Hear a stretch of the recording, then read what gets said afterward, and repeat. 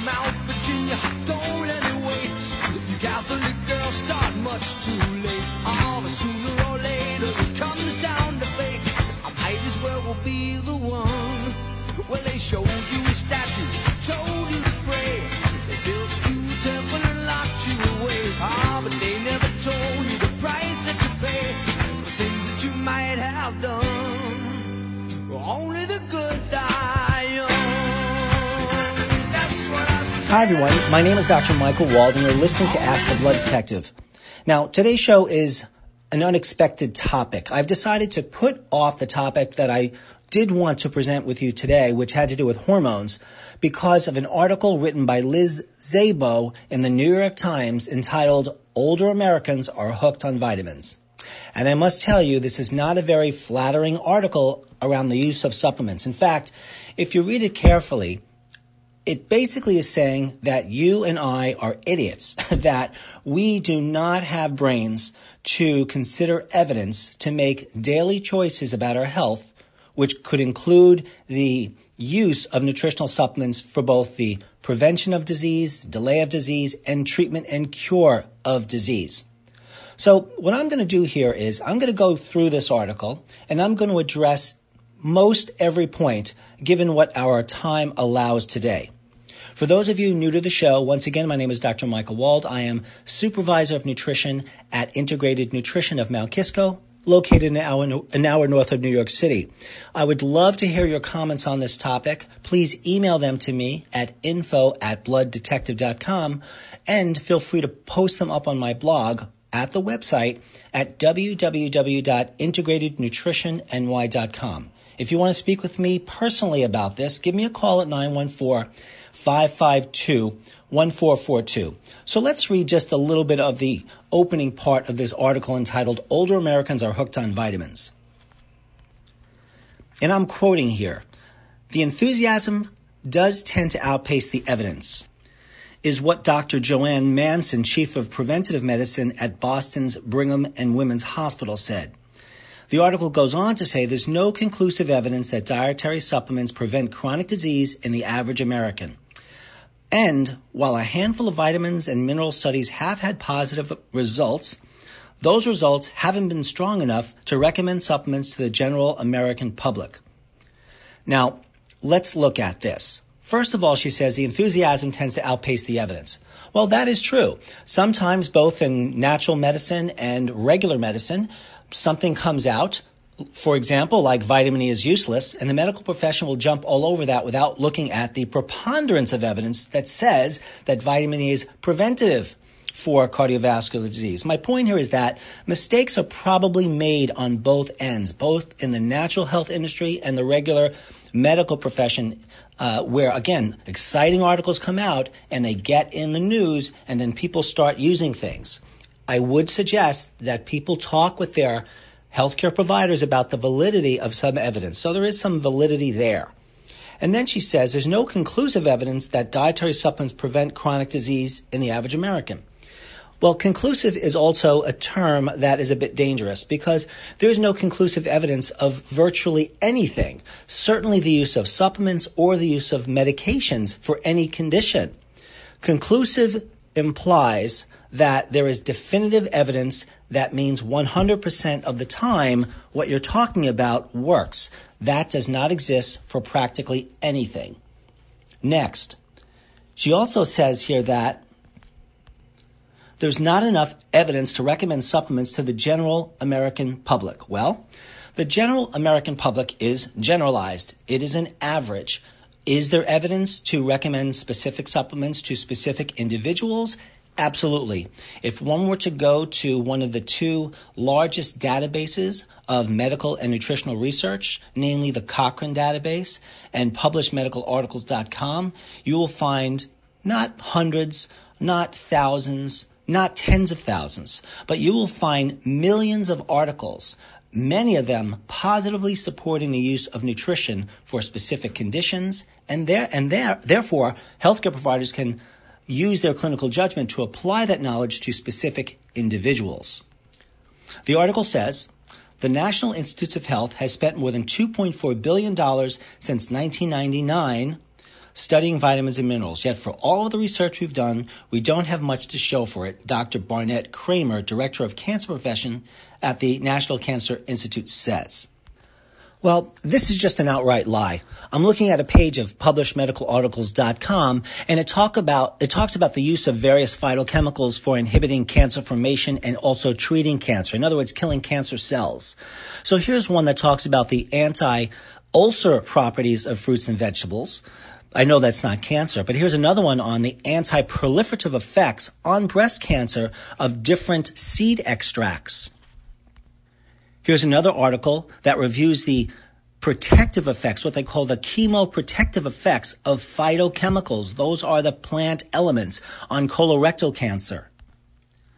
Yet another article I'm looking at, which talks about the natural anti-inflammatory effects of various natural compounds, which are fundamental for causing cancer.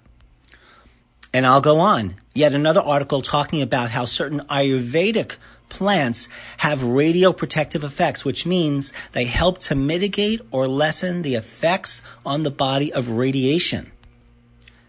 Here's a positive study that talks about milk thistle or silymarin and how it is protective in hepatocellular carcinoma or liver cancer. Here's another that says that high doses of ascorbic acid, that's vitamin C, induces cell death in cancer cells.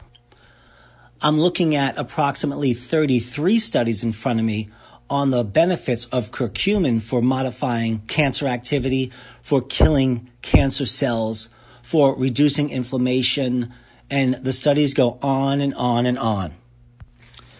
The New York Times article goes on to say, a big part of the problem, Dr. Kramer says, could be that much nutrition research has been based on faulty assumptions, including the notion that people need more vitamins and minerals than a typical diet provides, that megadoses are always safe, and that scientists can boil down the benefits of vegetables like broccoli into a daily pill. Well, all of that is true in this sense. Number one, are there faulty assumptions? Well, this doctor is claiming that those who want to study research initially are saying, well, maybe I can take nutrients from foods and apply those in concentrated forms to disease. That's a faulty assumption. That is not a faulty assumption. In fact, is it a faulty assumption that some of those ingredients and herbs could be made into medications? Well, of course not. If we consider that a faulty assumption, 80% of our medications would not exist because they're derived from plant-based products. So there's no faulty assumption that one could take and extract active compounds and natural substances and give them in addition to the diet. So let's continue. It also says that right here that people need more, that's a faulty assumption that people need more nutrition than what their typical diet provides. This Dr. Kramer clearly believes that there is something called the balanced diet. The typical American diet is a SAD diet, S-A-D, SAD for a reason. It's causing more disease. It's too high in animal products. It's too high in pesticides, herbicides, fungicides. It's too high in saturated fat and dairy. It is too low in fiber. It is too high in refined and processed foods. It is too low in omega-3s. It is too high in omega-6. People have poor daily habits of living. Our diets, people who listen to this radio show are pretty smart. But this doctor thinks that somehow the average American eats well. Well, they do not eat well. Study after study shows that. So Dr. Kramer goes on to say that megadoses are always safe. Well, I'm a holistic practitioner that has been practicing for nearly 28 years, and I never said that megadoses are always safe. These sorts of statements are manipulative statements so that individuals who might have taken supplements, which are most people, would read this article and say, oh my goodness, I can't evaluate this. I'm too stupid. I don't know anything. I need to listen to this Dr. Kramer. Megadoses implies high dose. If someone has cancer, someone has a chronic condition like arthritis, autoimmune disease, diabetes, for example, they may need mega doses. They may need higher doses than one could get in foods. We even know this in the hospital setting. Vitamin C, B vitamins, all of these things, magnesium, calcium, they're used routinely in hospitals at doses that foods cannot provide. And in fact, megadoses of nutrients, of various nutrients, are proven to have all sorts of health benefits beyond what our diets could ever hope to provide. I'm on the National Library of Medicine right now, and it talks about how one could take high doses of folic acid, which would lower homocysteine. That does, in fact, lower disease risk, including heart disease. That there is a chemotherapy drug called methotrexate, which is known to cause neurotoxicity, toxicity of the nerves, which can be explained entirely by the individual getting that drug not having enough of an active form of folic acid known as folinic acid. You can eat all the foliage you want. You'll never get enough folic acid to offset neurotoxicity. Even juicing won't do it. You need to take pills of that stuff. Of course, I can go on with the benefits of megadoses of vitamin C and other nutrients, but let's get real for a second. If you overdose on vitamin A and vitamin D, you're going to be in a world of hurt. So, of course, megadoses can be a problem. Are they always a problem? No. I like to use the term orthomolecular dose, which means a megadose that is appropriate for a particular person for a particular condition. Another statement is as follows. Vitamin-rich foods can cure disease related to vitamin deficiency. That sounds good. Oranges and limes were famously shown to prevent scurvy, which is a vitamin C deficiency disease, in vitamin-deprived 18th century sailors. And research has long shown that populations that eat a lot of fruits and vegetables tend to be healthier than others. But when researchers tried to deliver the key nutrients of a healthy diet in a capsule, Dr. Kramer said, those efforts always nearly failed. It's possible that chemicals in the fruits and vegetables on your plate work together in ways that scientists don't fully understand and which can't be replicated in a tablet. Okay, number one, yes, in the 18th century, it was found that when sailors went out for long periods of time and they did not have fruit, they would get this mysterious disease, scurvy, and it was found out if they ate their lemons that it would cure it miraculously. So they're claiming here, Dr. Kramer is saying, well, listen, I tried giving people with scurvy vitamin C and it didn't work most of the time. So they go on to say, well, maybe there are these miraculous chemicals in fruits and vegetables that we don't really understand that can help. Well, that's the assumption that natural healthcare providers go on, that there are elements naturally found in fruits and vegetables that do things that maybe the single ingredient, like only vitamin C, can't do. So sometimes, folks, we want to take vitamin C alone, or vitamin E alone, or folic acid alone, or maybe resveratrol alone. And other times, instead of just resveratrol, we might want to take a superfood of plant dehydrated products. Instead of vitamin E in one form, we might want to take all of the natural tocopherols or forms of vitamin E together. So the point here is they make the point that there's something miraculous in foods, but they're implying that you couldn't take those foods and create superfoods or tablets with all of the elements in the foods. That's simply not true, because we do it, and many of us take those products right now. It's as if these doctors that have written this article have never walked into a health food store, have never read articles on the science behind nutrition. Because if they had walked into health food stores and read the science, they likely would be taking these supplements themselves, which I suspect in private they probably do. Here's another crazy statement. More important, perhaps, is that most Americans get plenty of the essentials anyway. Although the Western diet has a lot of problems, too much sodium, sugar, saturated fat, and calories in general, it's not short on vitamins, says Alice Lichtenstein, a professor at the Friedman School of Nutrition Science and Policy at Tufts University. Well, I am frankly very embarrassed for this person because we know, yes, that the diet is not so great, but it's not short on vitamins? Where is the proof of that?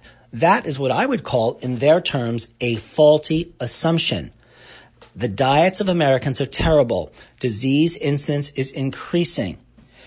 And even if on some planet Earth there was a perfect diet, maybe Earth 2, when things are done all correctly, well, if we have stress in our lives, and we're exposed to radiation every day and various toxins, and we don't sleep as well as we should, and all these different factors, we do need greater amounts of nutrients than even the best diet. Even if we can show that the best diet gave us all of the nutrition that we needed, that does not rule out that we might need more nutrition. Look, I was diagnosed with multiple sclerosis when I was 18 years old. I am now 52 years old with no limitations. Now, I never took any medications, but I did take mega doses of nutrients, high doses of DHA from fish oil. I took high doses of folic acid because folic acid makes myelin, the covering of the nervous system. And by the way, DHA is the most abundant phospholipid or healthy anti-inflammatory fat in the brain. I could not eat enough fish. I could not eat enough plant products to get the active form of folic acid. You see, and I can go on with examples. So even an ideal diet is often not enough if disease is present or if one wants to prevent disease. Besides, we're not at the epitome of science that one could claim, okay, so you have all the nutrients you need, because 10 years from now or 2 weeks from now, someone will say, well, guess what? We've just learned that we need more. That's why I have a blood detective approach for things. I look at a person's blood, I look at their health history, I look at other chemistries, I consider the medical and nutrition literature, and I say, well, how much does this person need? I think they might need very, very high normal levels of vitamin D at 90, not just 30. I think that this individual might need 8,000 milligrams of curcumin with black seeds, Perilla seeds, and not 500 milligrams because of their health issues. So this concept that we can eat everything and everything will be okay is simply ignorant. All right, next statement. Here we go again. And although that there are more than 90,000 dietary supplements from which to choose, federal health agencies and advisors still recommend that Americans meet their nutritional needs with food, especially fruits and vegetables. Well, that would be wonderful, but like I said, not always possible. Also, the article goes on to say, American food tends to be highly fortified with vitamin D in milk, iodine in salt, B vitamins in flour, even calcium in some brands of orange juice. Without realizing it, someone who eats a typical lunch or breakfast is essentially eating a multivitamin, says Catherine Price, a journalist and author of Vitamin Mania, How Vitamins Revolutionize the Way We Think About Foods. So, did I read something wrong here? Are they bragging about the fact that the American diet is fortified with vitamins? So we've put vitamins in the foods. Why? Because they don't have enough vitamins in them? So this person and this New York Times article is backtracking without even realizing it. They're saying we don't need added vitamins to the foods, but then they've said, well, you know, we have fortified our foods with vitamins. So when you're taking your foods, you're actually taking a multivitamin. So do we see the ridiculousness and just the stupidity regarding that statement? And besides, they did give examples of vitamin D and B vitamins, for example, and calcium and other vitamins put in foods, but they didn't give every single nutrient you might find in a multivitamin, but they said you're essentially eating a multivitamin, meaning they're trying to say to you, hey, you don't need extra multivitamins because we've put the multivitamins in your food, because your foods don't have enough vitamins. See this ridiculous statement? Here's another one. Okay, they say here that what makes studying vitamins even more complicated, Ms. Price said, is that research have had trouble finding a true control group with no exposure to supplemental vitamins.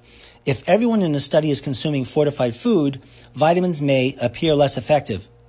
Not only would vitamins appear less effective, this person has already just said that eating foods is essentially like taking a vitamin. So she is right about one thing. There is no control group.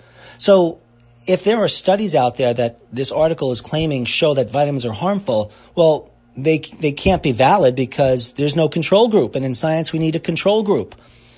Let's move on. The body naturally regulates the levels of many nutrients, such as vitamin C and B vitamins, Dr. Kramer said, by excreting what it doesn't need in the urine. He added, it's hard to avoid getting the full range of vitamins. wait a second. So Dr. Kramer is saying, hey, we can't get all the full range of vitamins. It's very, very difficult. But he seems to be suggesting that it's safe because if you take too many of these vitamins, and he didn't say they were water-soluble, but they are, the water-soluble nutrients are the ones lost in the urine if you take too much. It's the fat-soluble nutrients that if you take too much, store in the body and can create problems. But basically they're saying here that it's not so bad. So the article continues to say, quote, not all experts agree. Dr. Walter Willett, a professor at Harvard School of Public Health, says it's reasonable to take a daily multivitamin for insurance. So he says that clinical trials underestimate supplements' true benefits because they aren't long enough, meaning the studies aren't long enough. They often last 5 to 10 years. It could take decades to notice a lower rate of cancer or heart disease in vitamin takers, he said. Well, that's true.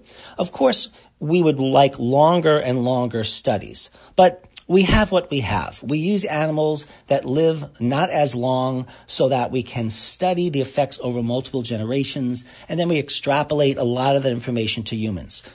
Life is not perfect, but there is enough safety regarding vitamins to draw some conclusions, and those conclusions have resulted in many positive studies, hundreds, thousands of positive studies showing that added nutrients in various disease states absolutely outweigh the diet. So sure, get your balanced diet, whatever the heck that is, and take your supplements on top of that based on your lab work, not just based on the levels of vitamins, but the use of vitamins. Know your blood pH. You need functional testing done. You need a healthcare practitioner that understands things.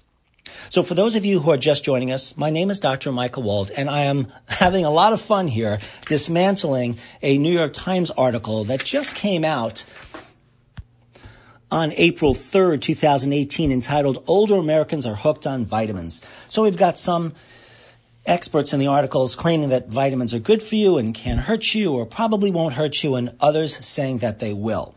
If you want to reach me with comments, my name is Dr. Michael Wald. You can call me at 914-552-1442. That's 914-552-1442. You can email me at info@blooddetective.com. And this radio show will be posted at www.integratednutritionny.com. And, of course, in the archives at PRN FM Radio. You know, I want to bounce back to the beginning of this article because it starts off with the following. Here it is. When she was a young physician, Dr. Martha Gulati noticed that many of her mentors were prescribing vitamin E and folic acid to patients. Preliminary studies in the 1990s had linked both supplements to lower risk of heart disease. She urged her father to pop the pills as well. Dad, you should be on those vitamins because every cardiologist is taking them and putting their patients on them, recalled Dr. Gulati, now chief of cardiology for the University of Arizona College of Medicine in Phoenix. But just a few years later, she found herself reversing course after rigorous studies and trials found neither vitamin E nor folic acid supplements did anything to protect the heart. Even worse, studies linked high doses of vitamin E to higher risk of heart failure, prostate cancer, and death from any cause.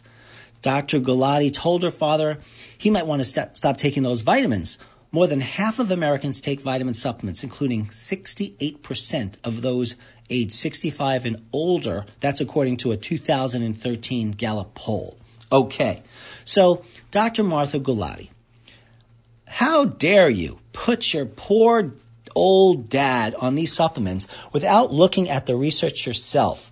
So this is pretty typical of lots of doctors. Let's assume for a moment there were negative studies, and maybe Dr. Gulati was wrong. But when she heard about this evidence, what did she do? She just started taking the vitamin E and folic acid herself, and she went even further.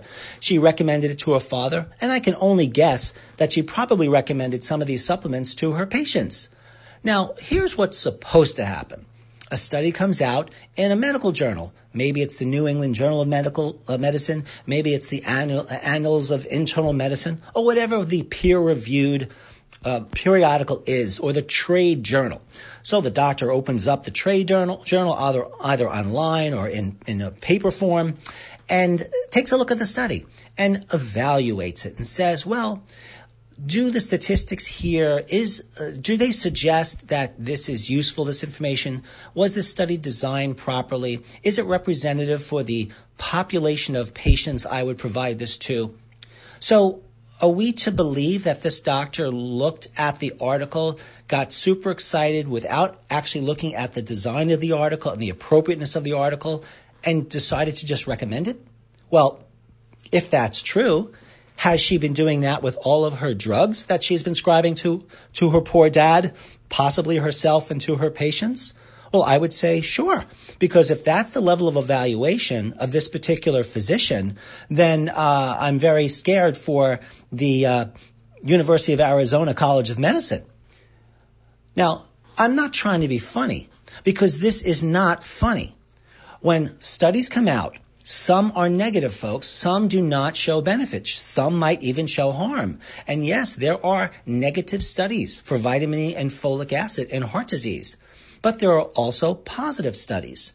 It is the job. It's the obligation of a practitioner to look at the preponderance of evidence before choosing a therapy for a patient. Is the therapy safe relative to other alternatives? And then the information must be applied to that individual's circumstance. Remember, studies, by definition, are of average individuals. Have you ever seen the average 70-kilogram man or average 60-kilogram woman? No, you haven't, because they do not exist. You are not average. You are an individual. So the blood detective way has always been look at an individual, compare their chemistry to themselves over time, and optimizing nutrition in the form of diet, supplements, and exercise and healthy lifestyle for that person, making sure that what is chosen works for that person over time. When you have an individualized approach, you are way ahead of the curve, because medicine is still practicing like they're in the dark ages, based on averages. That is going to get us in trouble. But for what it's worth, practitioners should be looking at these studies because they serve as a baseline. So I'm looking at a study here that shows that vitamin E has what's known as an inhibitory effect upon cells that cause inflammation at the blood vessel lining. That's a good thing. Here's another study that showed that vitamin E, remember that useless stuff that the New York Times article says is useless? Vitamin E reversed what's called apoptosis of cardiomyocytes. In other words, vitamin E prevented the death of cardiac cells that was induced by toxins that we're all exposed to. Here's another study that shows that vitamin E, along with an amino acid called carnitine, helps to protect the heart from heart attack and cardiac death, what's called a cardiac infarction. And I can give you the same sorts of examples with folic acid, including the fact that a good amount of the population doesn't have a particular set of enzymes that allow the body to activate folic acid. So if you give someone activated folic acid, you can reduce all sorts of disease risk, including cardiovascular. But keep in mind, folic acid is needed for general DNA repair and all sorts of things. But the original question, can vitamins hurt you? Can folic acid hurt you? Can vitamin E hurt you? The answer is yes. Vitamins and minerals and nutraceuticals and herbs, these are powerful tools that we have. They have as much of a propensity and potential for improving our health as they do hurting our health. So I would agree in this sense with the article that when nutrients are used wrong, they can hurt people, or at the very least, people get nothing out of them. I have seen too many individuals. Here is the scenario. They'll come into the office and we'll be talking, and all of a sudden they slam a big bag of vitamins. Sometimes it's a box worth of vitamins on my desk, wondering why these nutrients couldn't have helped them. And I said, well, what tests have you done to manage these? Well, who have you seen?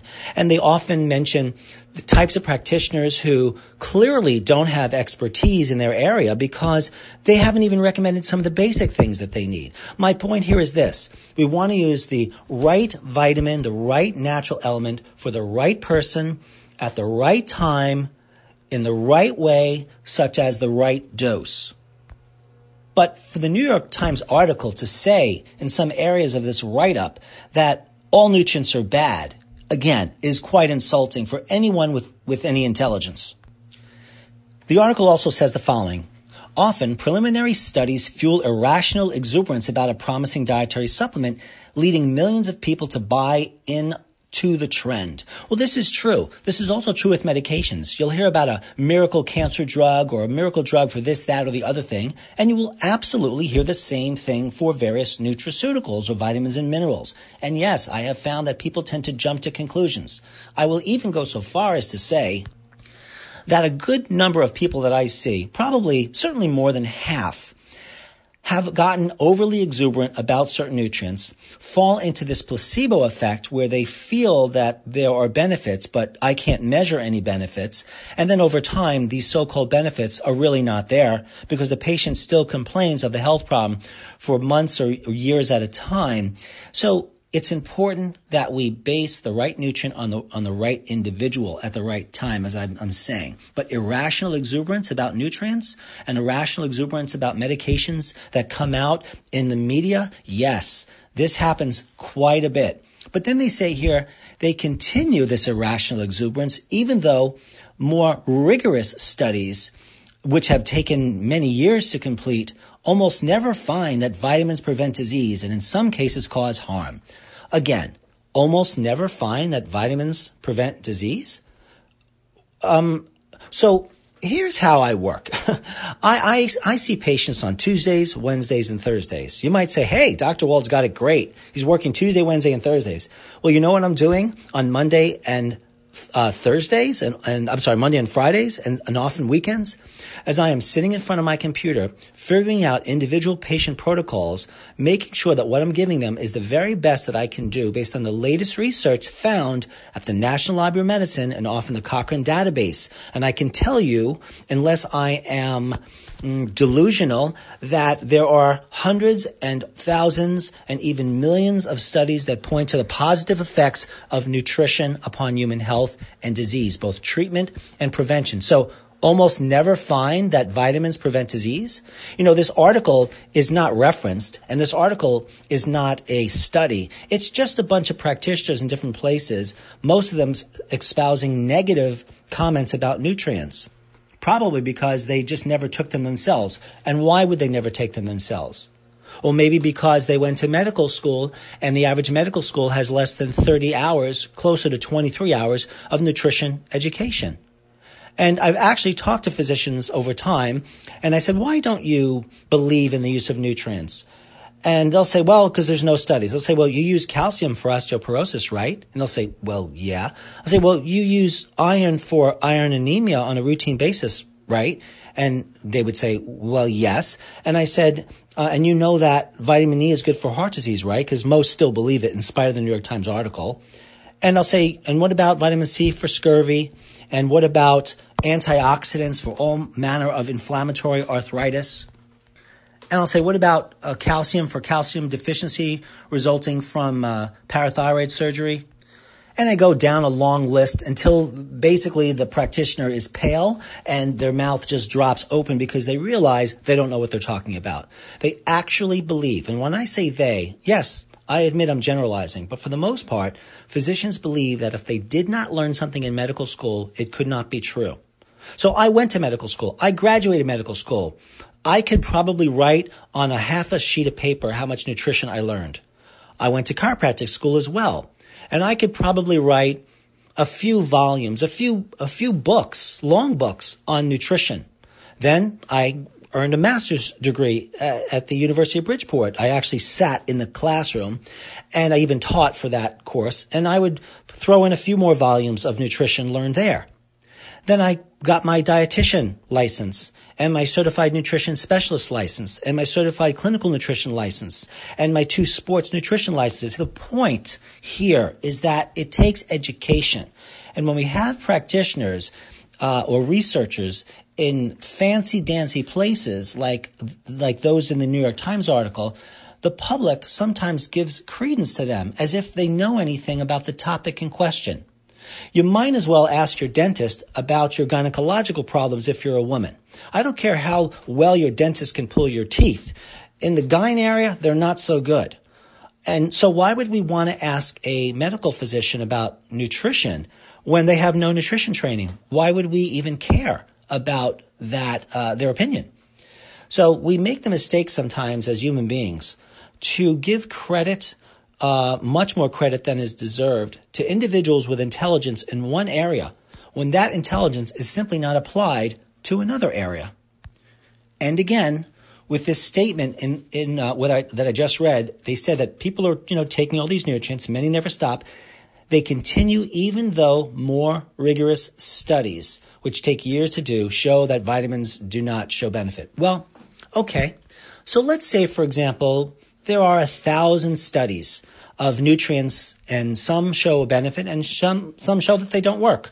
And then when you do a meta-analysis, which is this fancy-dancy way of compiling all the correctly performed, non-biased studies. So this is what medicine sometimes does. They do this meta-analysis, and they might start with 1,000 articles. And you know what's very interesting, everyone?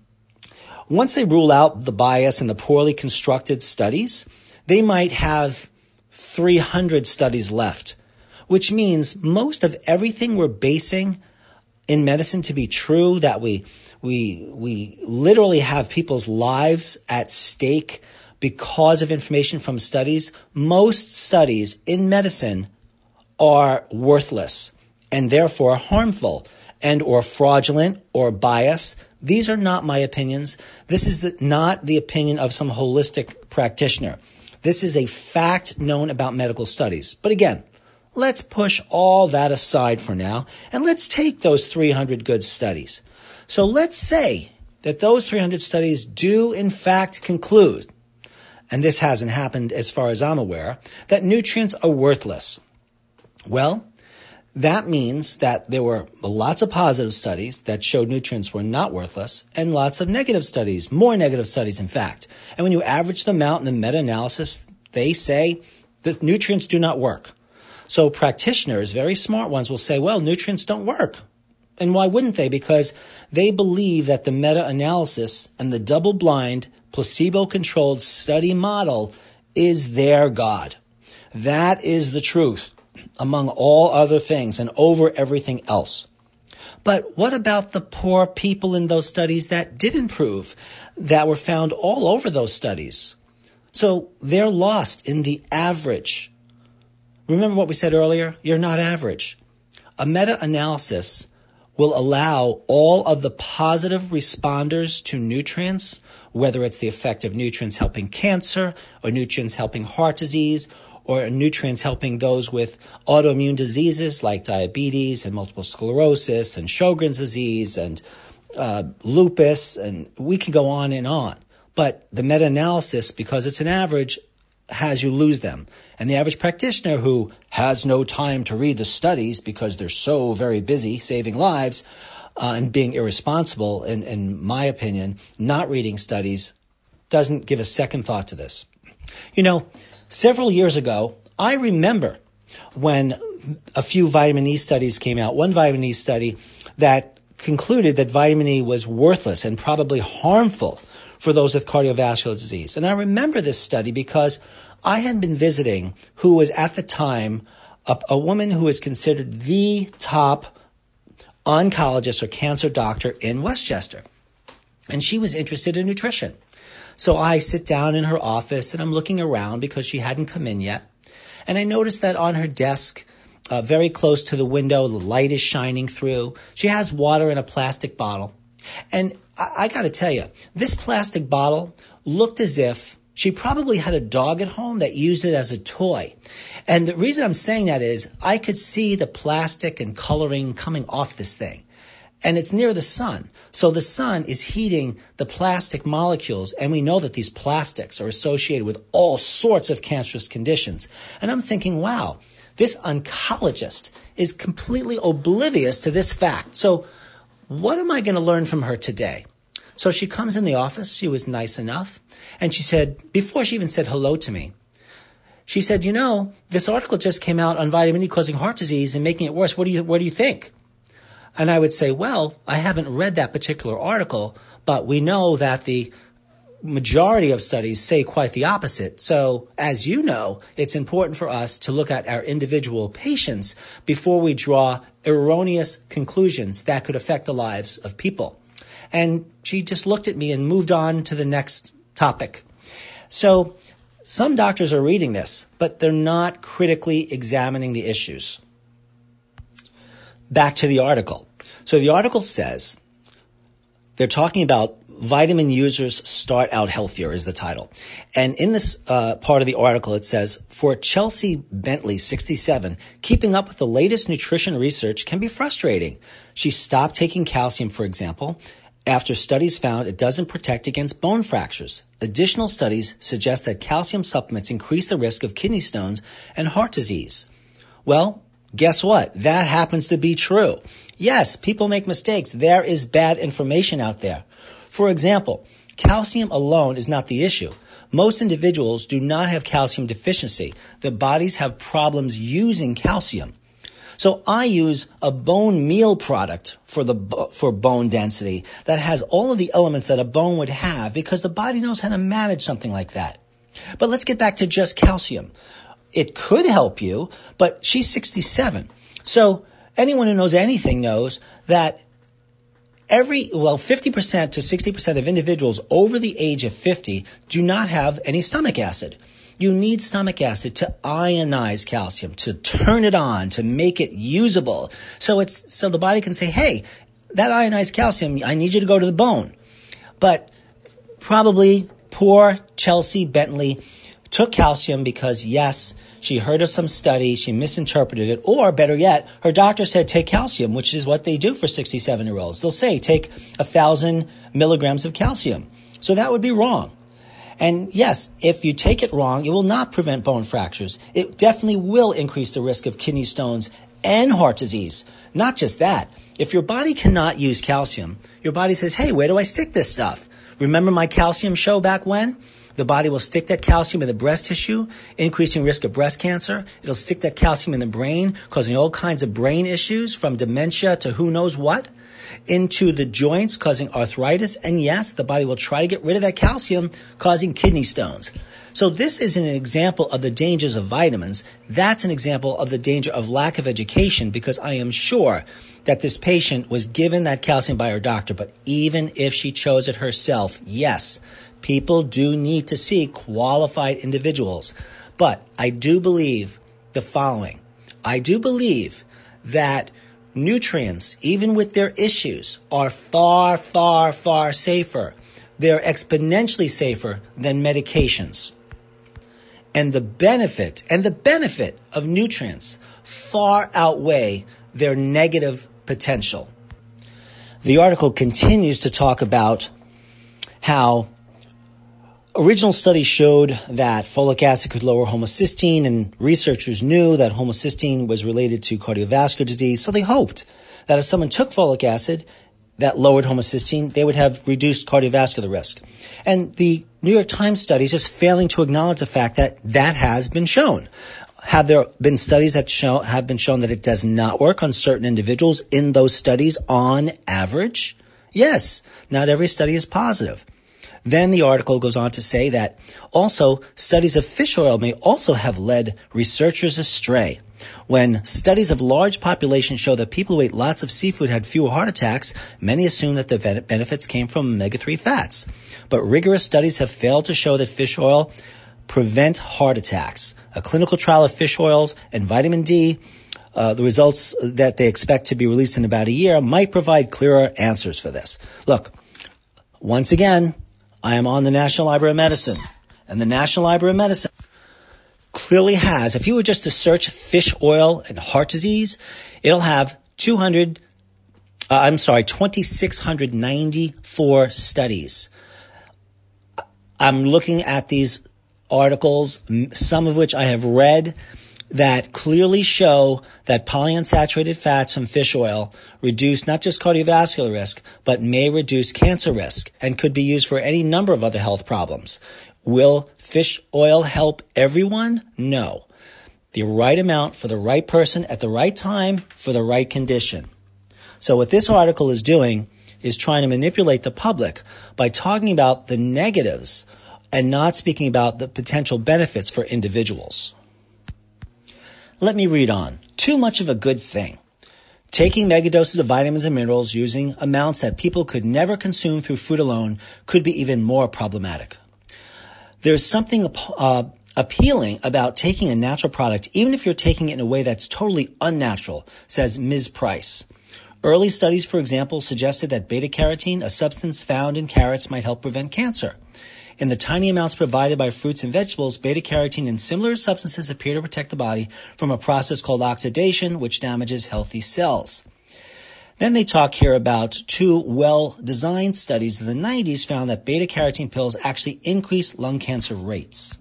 Well, I hope no one out there, including my colleagues, would ever suggest or take beta-carotene alone. Not that I'm putting all of my eggs in the beta-carotene causes more lung cancer basket. There are many problems with those studies too. And yes, I can quote positive studies for the use of beta-carotene. I am in favor of the use of beta-carotene that's combined with other plant foods in the form of dehydrated plant products. So I use my Detox 1 through 4 products, for example, that contain activated elements from plants with natural beta-carotene and all the natural synergists there. When in doubt, just take them as nature would provide them, but yes, in an unnatural form called a concentrated powder. Nothing wrong with that. Listen to this quote. Vitamins are not inert, says Dr. Eric Klein, a prostate cancer expert at the Cleveland Clinic who led the vitamin E study. The vitamins, he says, are biologically active agents. We have to think of them in the same way as drugs. If you take too high a dose of them, they cause side effects. Well, Dr. Eric Klein, congratulations, because what you have done is admitted that you were wrong all those years, and has been medicine, that vitamins are inert. In other words, you are saying that vitamins are not inert. That's exactly what you said, which means they work for something. Therefore, they're not useless, because that's what medicine has been claiming, that nutrients are useless. Useless, useless, useless. But then again, we have all this money spent on research that's showing positive benefits and tens of thousands of studies, along with some studies that do not show benefit. Among those studies are very poorly designed studies, or biased studies, or wrong conclusions. I mean, folks, I don't know how much you actually know about the problems with study design in medicine and all the other influences that cause these conclusions to be questionable at the very least, but they exist, and they're being dealt with very seriously, not just within the medical profession, but by statisticians as well. And in the area of prostate cancer, the amount of study there is incredible. Just this morning and a few days ago, I sent no fewer than about 60 studies on the positive benefits of various nutrients for not just prostate, not at all actually for prostate cancer prevention, but the treatment of prostate cancer. And they were positive, and they were a small sampling, because I felt I needed to get these to the patient just to impress upon both of these gentlemen that nutrients in the natural world can be used right to improve their lifespans, to improve the quality of their lives, and even to enhance the effects of chemotherapy and radiation if that's what they choose, not to mention reduce the side effects of chemotherapy and radiation. Nutrients have that potential if used correctly. And then the New York Times article says, Dr. Galati, the physician in Phoenix, said her early experience with recommending supplements to her father taught her to be more cautious. Yeah, I would think so. You need to be more cautious. You're a doctor. You need to read the studies. You need to read all of the studies. And then look at your dad. Did your dad need that vitamin E? Did you check his vitamin E level? Did you check his oxidative stress level? If you had checked his oxidative stress level, you would have known if that nutrient was hurting or helping your father. If you can do that to your father, what are you doing to your patients?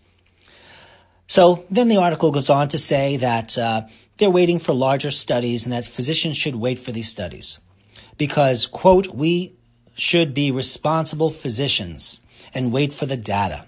Well, You should be a responsible physician by reading the data and applying that data to individuals and always choosing the least harmful therapy among all of the therapies and treatments available for not just your dad, but for everyone else. In the few minutes we have left, I'm just going to make some comments on another article by Jane Brody in 2016 entitled Studies Show Little Benefit in Supplements. But before I read you one or two things, at the end of the article, there's a correction notice dated November 14th, 2016. So it says here, an earlier version of this article misstated that the title of Elizabeth Cantor and the journal in which a study she directed appeared in. Okay, she's an epidemiologist. She's not a biostatistician. So they made that mistake. And the study was published in JAMA, the Journal of the American Medical Association, not JAMA Internal Medicine. An earlier version of the article also misstated the amount Americans spend on supplements. It's about $100 per year per person, not each month. Now, some of you are saying, I spend a lot more on supplements than that. Yes, and that's what it is. But what I wanted to point out by this correction notice is that this correction notice was made after this article had been published in the New York Times. And then they looked back and saw all of these wrong things by the author. So this author misstated the journal in which the study appeared, the type of doctor that she was interviewing. How could that happen? Well, let me tell you a little secret. It happens because often the people writing these articles, they don't know anything about nutrition. They are reporters, which means they do research mostly on a computer and over the phone. And they will gather information from individuals like myself or someone else who might not know what they're talking about. And then they write an article and they slap it together. I was asked to do an article on pH just a few months ago. And the person who was writing the article asked me a bunch of questions, which I responded to. When I read the article after it was published, not having a chance to proof it, because she never offered me that chance, and I just didn't think she would not offer me that, just send me the article back to make sure my quotes were right, she completely screwed up pHs of the saliva to urine and to blood with all these erroneous conclusions. The article was a mess, which is why very few people out there understand what's right about pH. And folks, I've said this before on my pH Lies show. You don't want to be alkaline. Listen to the show. So once again, back to this article, you have individuals writing them that don't know what they're doing, that get their articles in the New York Times, that spread this ridiculous information that's not based on anything or is misinterpreted by a person who just doesn't know the topic. I worked for Fox News years back doing nutritional work. I can tell you that's exactly how it works in the newsroom. People will interview you, assume what you're saying is correct, and then they go out on the air and they use that information.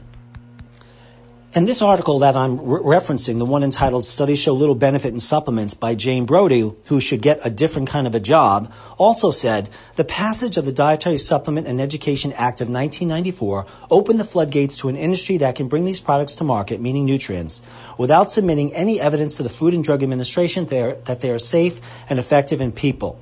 This law allows the products to be promoted as supporting the health of various parts of the body if no claim is made that they can prevent, treat, or cure ailments. Yes, we have to put these disclaimers. But this statement says, yeah, sure, it opened the floodgates for companies to produce nutritional supplements, thank goodness. Are there going to be, unscrupulous companies as well that put out bad products? Yes, that happens. That's why I make my own products. Practitioners who make their own products that can give you disclosure labels of purity do that.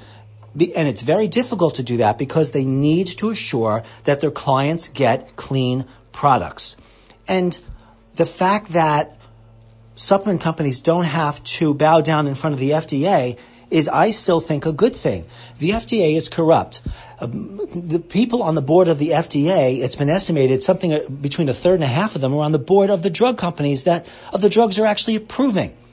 And are we all going to pretend that the FDA doesn't make huge mistakes every year in terms of approving drugs that cause serious harm and death to thousands of Americans?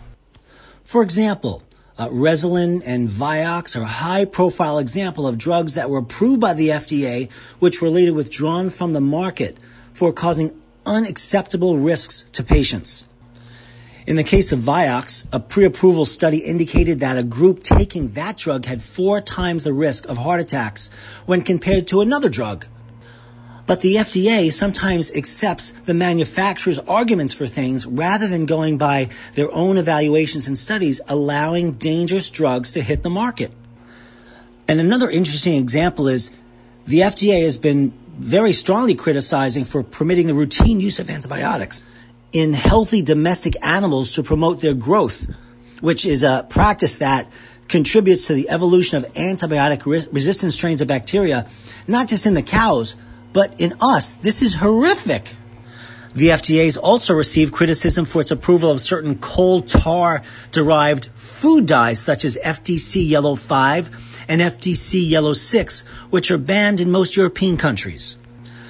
And, finally, the following additives were tested in research. What's called sunset yellow, which is a reddish yellow coloring used in many foods and cosmetics, and tartrazine, which is yellow coloring, and sodium benzoate, which is a preservative. These are just a few examples. Allura Red AC, which is an orange-red food dye. And then eventually, the Food Standard Agency called for a voluntary removal of the colors, most of these colors, and recommended that there should be action to phase them out of foods and drinks in the European Union.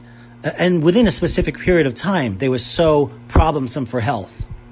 What's amazing to me is that people actually believe the FDA is there to protect us, and I don't think it is.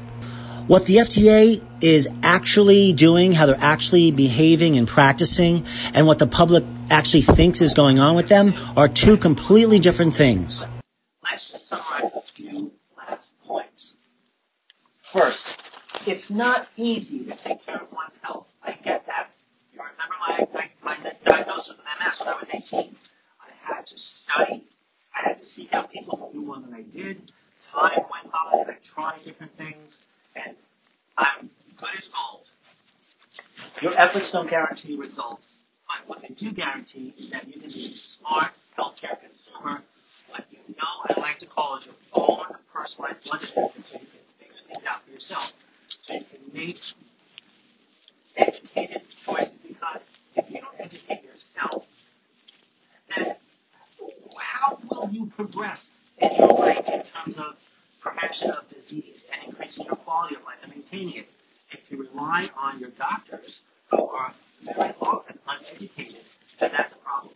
Too many patients come in to me and say, Dr. Wald, how come my very smart doctor, and I'll say their name like I'm supposed to know them and bow down before them, it's not does not have a positive attitude against nutrition. Ignorance is bliss. So, start to learn it yourself. Work with someone like me who can help you. And recognize that the process of health is a process by definition. You need to try certain things in the right combinations based on your chemistry, based on your lifestyle, all of those things. Certainly, I pull together for people so we can make smart choices. I want to thank everyone for listening today. I got a little excited based on this New York Times article. It's just one of those things that sadly is going to convince certain people that they cannot use nutritional supplements, that there's no evidence for them, and this is simply not true. You've been listening to Ask the Blood Detective. My name is Dr. Michael Wald. If you want to work with me personally, you can call me at 514-552-1442. Send me show ideas or comments or criticisms to info@blooddetective.com. You can listen to this show again or watch over 60 videos or listen to any of my other shows at my website at www.integralnutritionny.com. I want to wish you all health and happiness and be your own personal blood detectives. See you next time. Well, I can assure you that I could go on all day about my concerns over the FDA, but why don't we end with a couple of practical points. Number one, who should you trust? The first thing I'd say is that you trust yourself, and that when you work with a healthcare provider, regardless of the type of healthcare provider, regardless of how qualified he or she seems to be, ask for some evidence to back up what they're suggesting to you. So if you have cancer, for example, prostate cancer, breast cancer, and you are looking for natural options and you want to know how to do things right, ask them for several studies. They'll generally send you abstracts, which are shortened versions of the studies. You read the introduction and you read the conclusions, and you can really get the gist of what the studies are saying.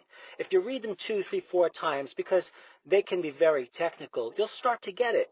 So at least you can see that your healthcare provider is willing to give you some evidence to justify their suggestions. If they're not willing to do that, you should really walk. The other thing I would suggest is try to find a healthcare provider that gives you the opportunity to speak with them at no cost for 5 or 10 or 15 minutes, just so that you can fill them out and to make sure that they're the right fit for you. Ask them the questions you need to know. Does what they say sound reasonable? If they criticize something you've done before, perhaps with another practitioner, ask them why. And finally, yes, do your own homework, but realize that a lot of information on the web is wrong. And even if you gather information that's right, you need to understand that your interpretation of the information may not be correct, simply because you may not have the background or education to put it all together and to really interpret what you're reading fully.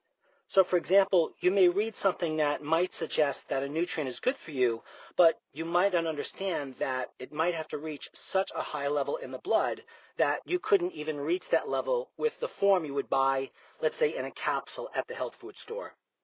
But hey, who said that health isn't a process? Thank you for joining me. This is Dr. Michael Wald. You've been listening to Ask the Blood Detective. You can reach me at 914-552-1442. You can send me your emails with questions and comments at info@blooddetective.com. Thank you.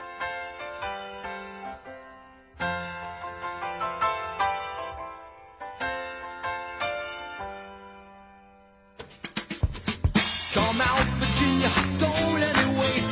You Catholic girls start much too late. Oh, but sooner or later it comes down to fate. I might as well be the one. Well, they showed you a statue, told